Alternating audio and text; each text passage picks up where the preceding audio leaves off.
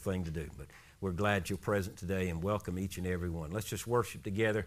Spirit and truth, let's call on the Lord and let's just go before Him, His throne of grace, and just have a prayer and recognize Him as Lord today. So let's pray together. Father, we thank You. Thank You so much that You've given us privilege and honor to be able to call You Father, to realize that You are our friend, You are our provider, You are our caregiver, You are the substance and our life, and we thank You, we praise You, we honor You, because we know that You are the Prince of Peace. You are our mighty counselor. You are Lord of lords and King of kings, and we recognize You as that, and we just want to praise Your name, thanking You for each person that we're able to communicate with in friendship, knowing that our common goal of being in this place is because of who You are and Your goodness and Your grace. Thank You for loving us. Thank You for forgiving us. Thank You for dying for us, and thank You that You live within us, that we continue to celebrate each and every day. And it's in Your name that we pray. Amen.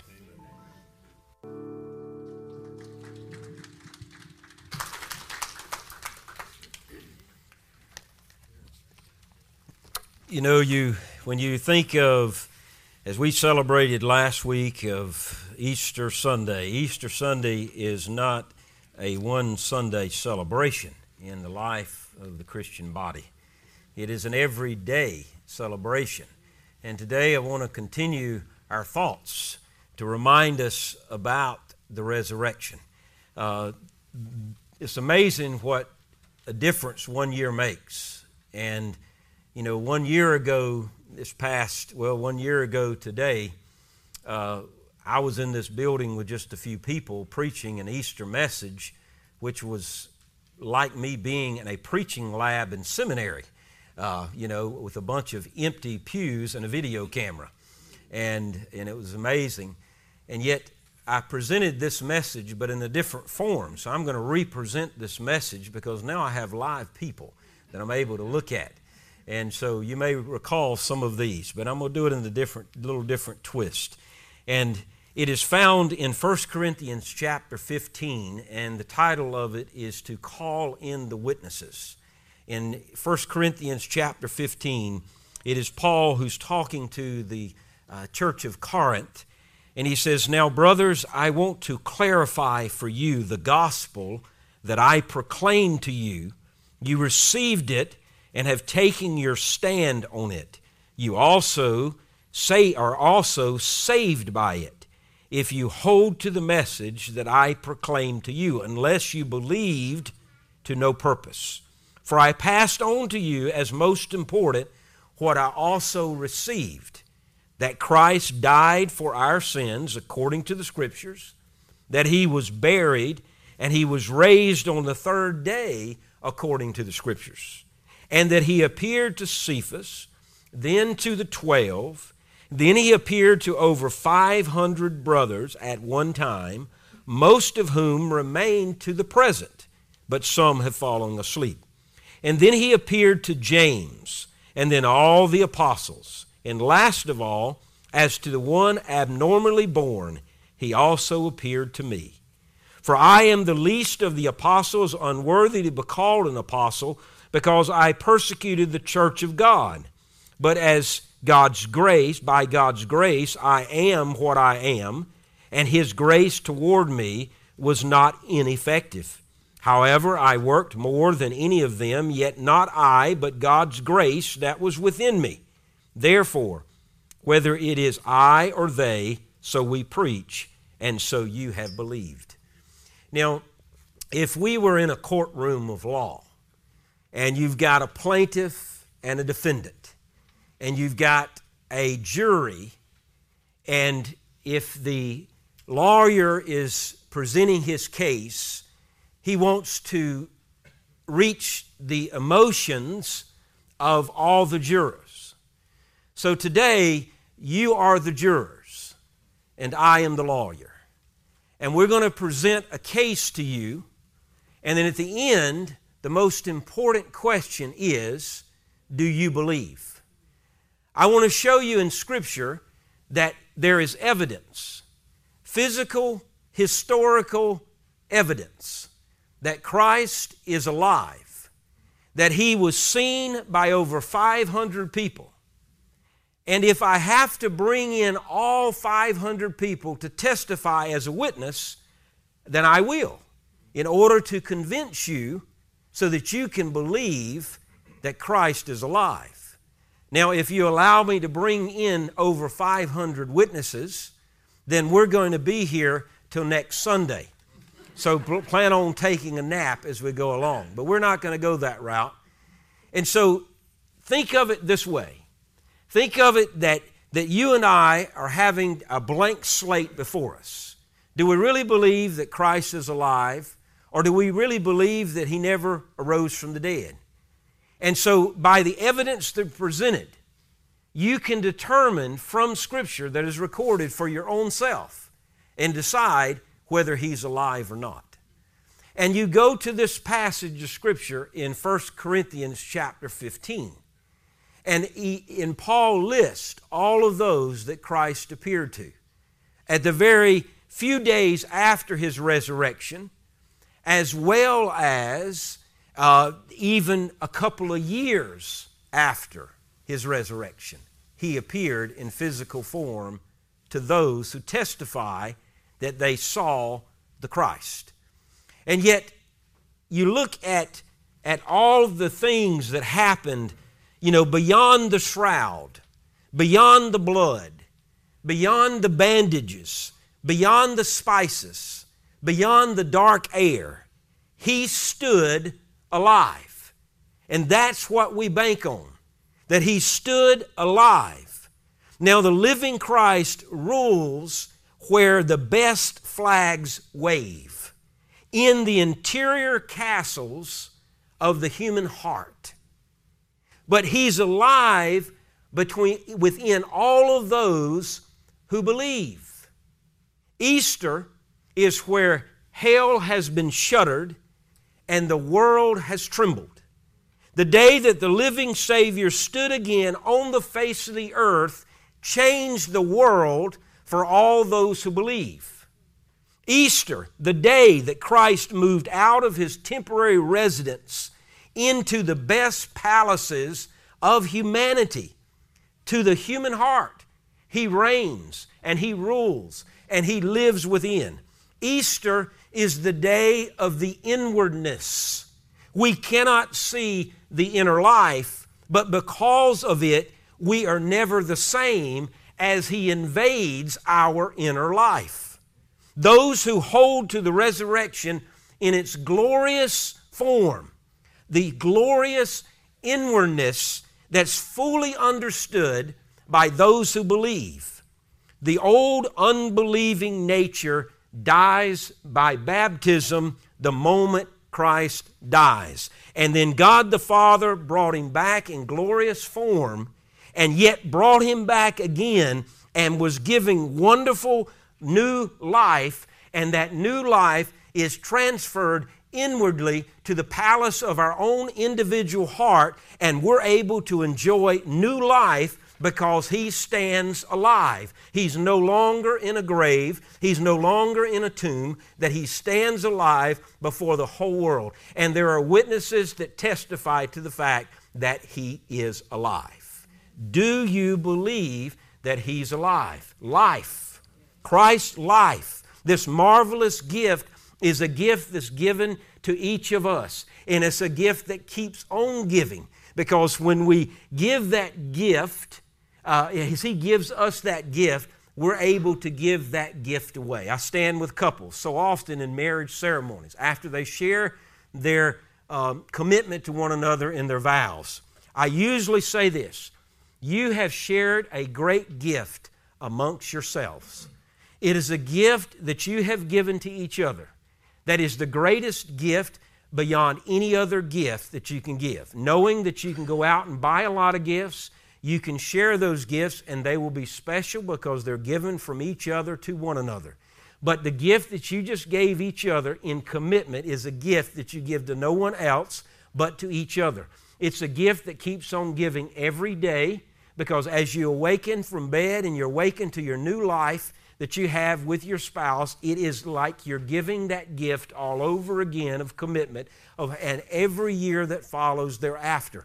And it's also a gift that you take, that you've given to one another and received, and you give it to the world around you. Because the people around you take notice of the specialness of the relationship that you share, and that specialness of relationship can wear off on someone else, and it can inspire them and encourage them. So it's a gift that keeps on giving. And the Easter life is a gift that keeps on giving. At the moment you come to know Christ, you're given new life. Then you're taking that new life and you can give that new life away by convincing others of their need for Christ. And each time they receive their new life, each time a person receives that new life, it's a gift that keeps on giving. People take notice of our life and begin to wonder what's the difference in his or her life. It's because we believe that Christ stands at the entrance of the empty tomb, and He's alive. He's not laying there on stone. He is alive, and He lives within the human heart. That's the joy of Christ being alive. That's the joy of Easter. In 1 Corinthians chapter 15, Paul lists 6 wonderful reasons why we should believe with confidence that Jesus Christ is alive. These 6 come from 6 people or people groups who saw Jesus alive, who saw Him from the dead. So we subpoena all of those witnesses into this particular setting and to deliver for us their testimony of whether or not they saw Christ alive. And the first one that Paul mentions in the Scripture is that he says he first appeared to Cephas. Cephas is another name for Peter. He appeared to Peter. One of the last people to see the earthly Christ alive at His crucifixion was Simon Peter. His steadfast commitment. He was the one who said that I will go to great lengths to serve you, and I will always be there for you, and I will stand the test of time for you. I will be there when no one else is there. That's what Peter said to Christ. I can be counted on because I love you as I see you. You are alive to me and you'll always be, and I will serve you with all my heart. Until that farmyard cock crowed, and he denied Him 3 times. Following Calvary, Simon Peter, sweltering with the crushing guilt of denying Christ, he finds himself in such a painful Gethsemane himself of denial. Peter weeps bitterly over his actions. After that, he spent 3 days in deep remorse for all that he had done for the living Son of God. Then Easter was born. And then in compassion, Jesus made His first appearance to Cephas, to Peter. And yet you can almost visualize their meeting. Christ walks into this still grieving Simon Peter. He slips His arm around him and He says, Peter, it's going to be all right. I'm alive, Peter. Even beyond your sorry actions, I am alive. No sin will hold you captive because I have come to set you free. Because when you know the Son will make you free. You are forever forgiven, Simon. And He tells him and He convinces him that I am alive and I make the difference up in your life. And that inwardness that you experience now is an inwardness that will go with you for the rest of your life because I live within you, Simon Peter. Peter testifies that Christ appears to him. He appears to him not once but twice. Also on the Sea of Galilee, that's recorded in John chapter 21, it was when Peter and the other disciples got a little bit weary, got a little bit impatient and they went back to their former way of life, got in a boat and went fishing. They fished all night long, the very duplicate of what took place when he was called as a disciple that's recorded in Luke chapter 6. Now 3.5 years later, he's doing it again in John chapter 21, but this time Jesus is in resurrected form and says to Simon Peter and those in the boat, "Hey guys, have you caught anything?" "No, we haven't." He said, throw your nets on the right side of the boat. They did. They couldn't even haul in the fish, and Peter realized at that point, did the most beautiful swan dive, dived into the lake, and swam to the shore, and there was Christ standing there, and he says to Peter, "Peter, do you love me more than anything else in your life?" And he says, "You know I love you." He said, "Peter, I'm going to ask you again, do you love me with everything? Do you love me with your whole being?" He says, "Yes, Lord, I love you." And Peter, I'm going to ask you a third time, do you love me with everything, every fiber of your being? "Yes, I love you, Lord." "Then go feed my sheep." He basically says to Peter, "Peter, you failed me, and that sin is not holding you down." Why? Because I have covered your sin. I have forgiven you. I have empowered you. I live within you. Now get from this shore of Galilee, get back in this shelf of usefulness, and go serve me because I live within you. I will proceed every move because I am alive. And that is your calling, Peter. And we know Peter would do that. And he gave his life for the rest of his life, died a martyr's death even, because he lived and he loved the Lord God. Then Paul says, he not only appeared to Cephas, but he also appeared to the apostles, to the 12. If only one man sees a dead man alive, it may be called an hallucination. But on that resurrection Sunday, 12 men had the same wonderful hallucination at the same time? Don't think so. The apostles saw what Simon saw, and how did it affect them? It forged them forward. Why is that? They forged them forward to become a bunch of bunnies brought back to life as men who went fishing for other people. And at his crucifixion, the apostles all scattered, but now standing before them was the hope of their life. And they got back into the boat of usefulness all over again. Why? Because Christ appeared to them.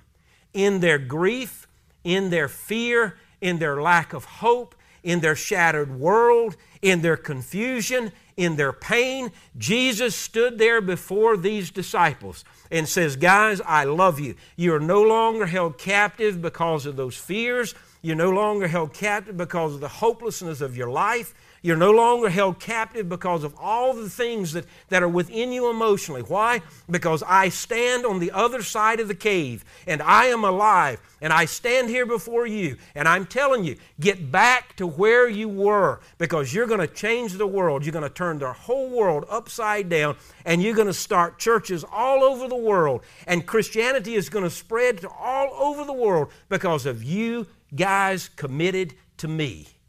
They saw him alive, and they changed the world. They turned their world upside down for Jesus, and many of them, if not all of them, would eventually die a martyr's death because they lived for Christ. But we realize that there was one missing. There was one missing in the bunch of disciples, and his name was Thomas. And he appeared to Thomas as well. That's recorded in the Gospels, in the Gospel of John. 12 apostles, but yet now down to 10 because Judas has already left the scene because he denied Christ, committed suicide because he couldn't deal with his own pain of denial. And then there was Thomas, who was not with those disciples or those apostles when he first appeared. And they went to him and they told Thomas, it says, "Thomas, we have seen the Lord alive." Thomas was a realist. He had only one response. He said, "In me I do," which basically is transliterated as saying, "Get real. Are you really telling me that this man is alive?"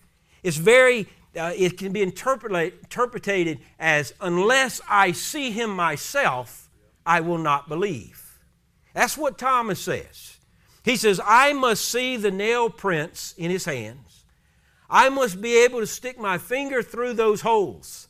I must be able to take my whole hand and stick it through His pierced side before I'll believe that He's alive.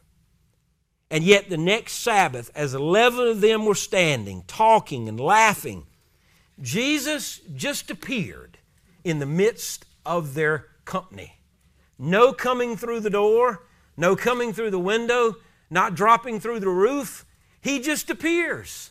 And He's standing there beside Thomas. And I'm sure He wants to say, hello, Thomas. But He didn't. Guess who's coming for dinner, Thomas? All that surrounding, Jesus says, peace be with you. He doesn't rub it in His face. He doesn't arrogantly show His aliveness.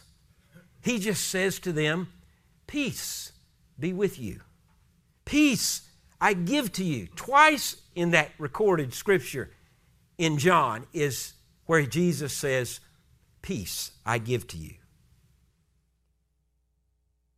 But here we understand that Thomas is now a believer, because he was able to stick his finger in those holes and he was able to run his fist through his side. He was able to see the physicalness that Christ is alive, and he believed.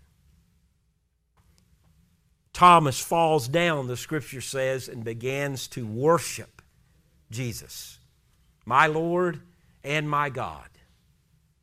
So you can imagine what took place with all those disciples when they began to see the emotionalism that was affecting Thomas, to the point that Thomas fell on his knees and he reached out to Jesus and he began to worship Him and worship at His feet, because he realized that Jesus is his life. Jesus is his inward connection. Jesus is the one who waves the flag of victory in his life. Jesus is the one who gives him forgiveness. Jesus is the one who has set him free from all the pain and anguish that was within him. Jesus is alive. And Thomas recognizes and begins to believe. Back in Corinthians verse 6, Paul says, the next set of witnesses is that he appeared to over 500 brethren at the same time. And if you want to further strengthen this hallucination theory, a lot of people must see him at one time. It changes any theory to becoming a fact, as 500 plus people actually saw him in his aliveness, saw him in a physical form.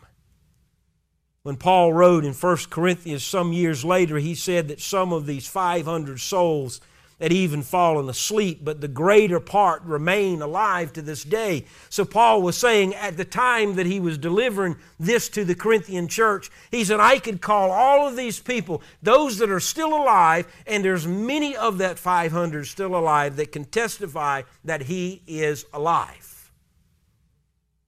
It was P.T. Barnum who once said, you can fool all the people some of the time, and you can fool some of the people all of the time, but you cannot fool all the people all the time. Jesus is seen here by over 500 people at one time, not individually, not privately, but all in a group setting. And here is the Christ that becomes their billboard, their neon sign flashing. Guys, I am alive. I am high and lifted up. And you understand that I am here for you who believe. And then Paul says he appears to James. Then he appeared to James. And according to Mark chapter 3, James, the half-brother of Christ, had gone with his family to try to get Jesus at one time to quit preaching. It was his half-brother James that really did not believe that Christ was the Christ. Even at the time of his crucifixion, even at the time of his death, even at the time that he had risen again, it was James who did not believe. It's the only time recorded in Scripture that Jesus appeared to a non-believer.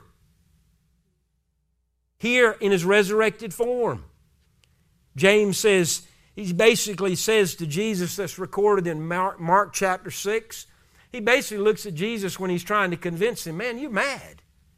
You are ruining the reputation of our family by calling yourself the Messiah, the Son of God. Man, we've got to bring you home. So why don't you quit? You're kind of mad. James didn't believe his brother Jesus and he was a Messiah. And early Christian legend says that he continued working as a carpenter, just like Jesus, even after the crucifixion. And then one evening, as James meditated in his aloneness, there was this lifting of the latch of his door. And the brother who had doubted this Son of God walked into the carpenter shop and cleared his throat like he did with Thomas and said, surprise, surprise. And yet the tale says that Jesus walked up to James, put his arm around his brother, and conferred to him, and an instant faith of the living Christ entered into the heart of this half-brother James. If this is the manner of Jesus' appearance to James, it is an amazing appearance because Jesus appeared to a doubter. He didn't appear to those who already believed. And He convinced his own brother that I am your Lord. You know, some of us would love to hear the testimonies from Pilate and even Caesar or Herod. We would love to see Jesus go up to Herod and maybe grab him by the throat and say, aha, Harry, now do you believe? Or to go up to Pontius Pilate and get in his chair, move him out of his chair and say, I'm sitting in your chair because I'm the king and I'm the one in charge of your life. Listen up, Pilate. But we don't see that. Jesus has no trace of a grudge. He has no trace of hatred. We know that's the case because of what He said on the cross. Father, forgive them, for they know not what they do. He had compassion. He had a broken heart for each and every one. And He wanted each and every one to believe and be transformed and be changed by the inner workings of their heart, because Jesus wanted to take residence up in the castle of their heart, the human heart. And so Jesus appears to Peter and the apostles and to Thomas and to the 500 and to James, his own brother. And then Paul says, and lastly, He appeared to me. Now you got to remember, Paul was the first generation after the apostles. So he did not see physically Christ at all on the face of the earth. And last of all, he says to one who's abnormally born again, He also appeared to me.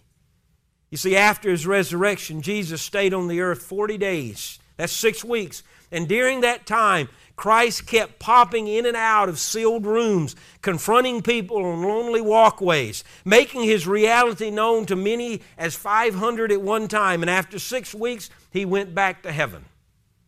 And then a whole 2 years later, Paul says, and He came back and He appeared to me in physical form as one who is abnormally born. 2 years later, Paul says, He had come back and appeared to me after He's already ascended back to heaven. He appeared to one who merely doubted Him at one time. He appeared to one, as is recorded in Acts chapter 7 and Acts chapter 8, that it was Paul who officiated the stoning of Stephen to death, the first Christian martyr. Paul was the militant agnostic. Changing his mind about Jesus would be the most difficult thing. Paul, earlier called Saul in Scripture, had heard of the resurrection, and he cries foul. But Paul is discovering the truth. If he ever thought that it would be a resurrection, it'd be like foul. He's calling it out loud. Paul has discovered the real truth. Once he stomped his foot on the floor and said it didn't happen, is the very one who says, now it has. Once you take the fire, that fiery stand against something, it's awfully hard to take the unstand in your life. Paul had taken such a fiery stand against Christ and against all those who believed, and that Jesus would appear to him on the road of Damascus in literal form and would take the scales of blindness off of him, and he would see for the first time that Christ is alive. Yet this man who he once persecuted others, killed others, and yet stands and says, "It is Christ who lives in me." That once I didn't believe in him, save Christ, and I be crucified even. You see, there's Paul in resurrection believing form. No fluctuation of mood now. Blood pressure at 120/80. He's all good. And he's living for Christ. It was Chuck Colson perhaps illustrated it best when he talked about the dark days of the closing of President Nixon's political career. It finally became obvious that the president's men who surrounded the president, Chuck Colson was one of them, and when the time came, Nixon called all 6 of them together, and they were weary apostles of the one whom they served, in that of Nixon. And yet it was John Dean who blew the whistle on these president's men and on Nixon. And as Nixon was leaving the helicopter pad before the impeachment would take place, those 6 men walked out of the political office into prison, shattered by the sins of one person in whom they had trusted their life. If Jesus were a phony, would those 12 men who had walked with Jesus for 3.5 years would stand by this resurrection story till the shattering of the end of their own lives? Would they have watched their lives go down the tubes, some elevated on crosses themselves, if they had not seen this Christ? The reason that Jesus can save is because He's alive. And the reason why the people around you and I can be affected is because He's alive. Where's the corpse? Let's set the truth in this earthly context. The word Savior means something like lifeguard in its real watered down state of interpretation. Suppose we take a dead lifeguard, we have him taxidermied, set up on his, what you call, stand, put sunglasses on him, and no matter how desperate the situation, no matter how we thrash ourselves through the waves and splash the water, that lifeguard is not coming down from that stand to save us. But yet, in one instant cry, the living lifeguard will be in the water to rescue us and give us safety and give us salvation when we call on Him. Paul Harvey once told a little boy about a little boy of his whom his doting parents had spoiled into what some may call today as a little brat. And the boy carried with him this burlap sack. And inside this sack was the most pitiful of the stirring and chirping noises of tiny birds. The sound of the imprisoned winged beats slapping the sides of the burlap could be heard as the boy was walking down the sidewalk. Pitiful chirping. And then issued from this bagged prison, he slung it over his back, and he met this old man coming toward him, and the old man stopped him. He says, "Son, what you've got in that sack?" And he says back to the older man, "I've got a sack full of sparrows." "Well, what are you going to do with those sparrows, son?" I'm going to take this sack one by one. I'm going to tease them. I'm going to pull their feathers off. And then I'm going to release them to my cat for dinner. And so the man says, how much would you sell me that sack? And the boy thought, well, good time to be an entrepreneur. How about $2 a bird? And the man said, sold. He gave him his money. The little boy thought for a moment and decided, this is worth it. So the old man, he reached in his pocket, he gave him that money, he gave it to the boy, and the older man held it far more kindly as he grabbed that sack than the boy did, as he's carrying it as he's going down the sidewalk. And in a moment, he untwists the coil that's got the neck of that sack all tight and bound together, and he pulls it open, and one little bit, the sky connects brilliantly to the openness of the sack, and one by one the birds fly out of the sack to their freedom. This living lifeguard who we call on says now we can rejoice as John, as the disciples, as Peter, as Thomas, as James, as the 500 plus, the men on the side of the road in that of Emmaus, because Jesus is alive. The one who doesn't have the Son doesn't have life, but the one who has the Son has life. And he goes on to understand that Jesus is alive. You see, Easter life has come to set us free. He has come to enable us to let our wings out and soar high. He has come to untie the burlap sack so that we can see the sky, that we can see our freedom, that we can live life, and we can live it to the freedom that He's intended for all of us to live. Jesus is alive. Let all the believers exalt and soar above those mundane matters that cripple and hobble everyday life. He's alive. It's a cry of joy that forbids believers to be earthbound. It's a cry so that we can see that we are the people, the habitat of faith and belief and hope. All of this. And if you stand there with that lawyer in the courtroom and he's looking at you and he says, I've presented to you live people, very ones who testify that I have seen the Christ, that I have seen Him after His death, that I have seen Him alive. These people testify that they are given the truth, so help them God. And they believe that what they've seen is the Christ. And as a juror, we've got to make a decision. Do we believe? Just like these who testified. Are we with them in saying that we are this company of witnesses who stand on the face of the earth and say that Christ lives and He lives within me?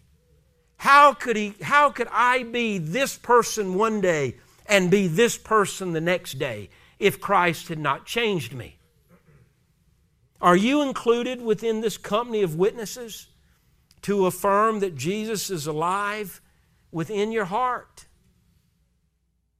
Can we add a number 7 here to another group of people who says, I have seen Him. I may not have seen Him physically, but I have seen Him. And He lives within me. And when you see me, you see the Christ, because He's changed me from the inside out. He has taken up residence in this temple. He inhabits the temple of my heart, and He has invaded my presence, and the inwardness of Christ lives within me. And I want to live for Him with all my being, because I want to love Him with all my heart, soul, mind, and strength. And I'm going to love others as I love myself. I'm going to go great distances for Him. I'm going to go where He calls me to go. I'm going to do what purpose He's given me to do. I'm going to live for Him, and I'm going to die by living for Him. That's the type of testimony that the Lord God wants in your life and mine. To be sold out for Him because He is alive and that He is real. It's no longer a cave of death. It's become a tomb of life. And He moves the stone back from our heart, and He comes to live inside this tomb. If you've never committed your life to Jesus, let Him roll away the stone of doubt, the stone of pain, the stone of sin, the stone of selfishness, and let Christ shine into your darkness. And once you have the light, it snuffs out the darkness, and you're able to go free and live as He intended you to live. There's no greater time than to say, Lord Jesus, I call on You to come live within me, to shine Your light into my dark world, and to save me from my sin. I promise you, there is no greater prayer, no greater request, and it will be a request that will be immediately answered if you call on Him. It will not be, wait, I'll get back with you, I'll talk to someone, and I'll call you in about a week. No, He says, I will come to live within you the moment you invite me in. Will you do that? Or it may just be that you need to kind of create a new window to allow a little bit more light into your life. In other words, just fall back in love with Jesus. What a great commitment. Say, I love Him, but I want to love Him more. I serve Him, but I want to serve Him more. I live for Him, but I want my life to be lived for Him. What greater commitment than that? We're going to offer an invitation once again this morning to give you an opportunity to respond. Those at home, you can respond as well. And it's simply just by bowing your head and closing your eyes and saying, Lord Jesus, come live within me. And if you've made that commitment, those who are at home and listening, our number shows up on the screen every Sunday. It's on our website. Pick up that phone and call that number. We will answer and get back with you, talk with you, help you in any way we can. But also we offer an invitation in this very place for those who need prayer, maybe to come to the altar and kneel and bow and say, Lord, it is I again. Here I am. May we talk again. It may be a commitment of your life. It may be a commitment to church membership because you've been missing that in your life. There's no greater time than to make those commitments today. Father God, we thank You. We thank You that You give us opportunity, You give us privilege, You even give us the joy of being able to release ourselves from being captive to our own emotions so that we can open ourselves up to the greatest thrill of knowing You. Realizing that as we commit our life to You, that we're committing our life to a resurrected Jesus. We're committing our lives to a Jesus that is alive. That we're committing our lives to a Jesus that can do amazing things, that can go before us, can precede us, can work out all the intricate details and place us right where we're supposed to be at that given time, anointed by You. Father, we thank You that we serve a risen Savior, that we serve a Savior who grants to us the purity of life, that grants to us the powerfulness of living life amongst the world in which we interact with. That even in our mess-ups, even in our attitudes, even in our actions, even the times we fail You, You're there to uplift us, encourage us, to help us be better people each and every day, learning from our mistakes so that we are the better people serving You every day of our life. Thank You, God, for covering our sin. Thank You for giving us hope. Thank You for giving us life. As we make these commitments today, may our hearts be fresh and poured out before You. And we ask for Your Holy Spirit to inundate and anoint our very mind, heart, and soul this day. And it's in Your name that we pray. Amen.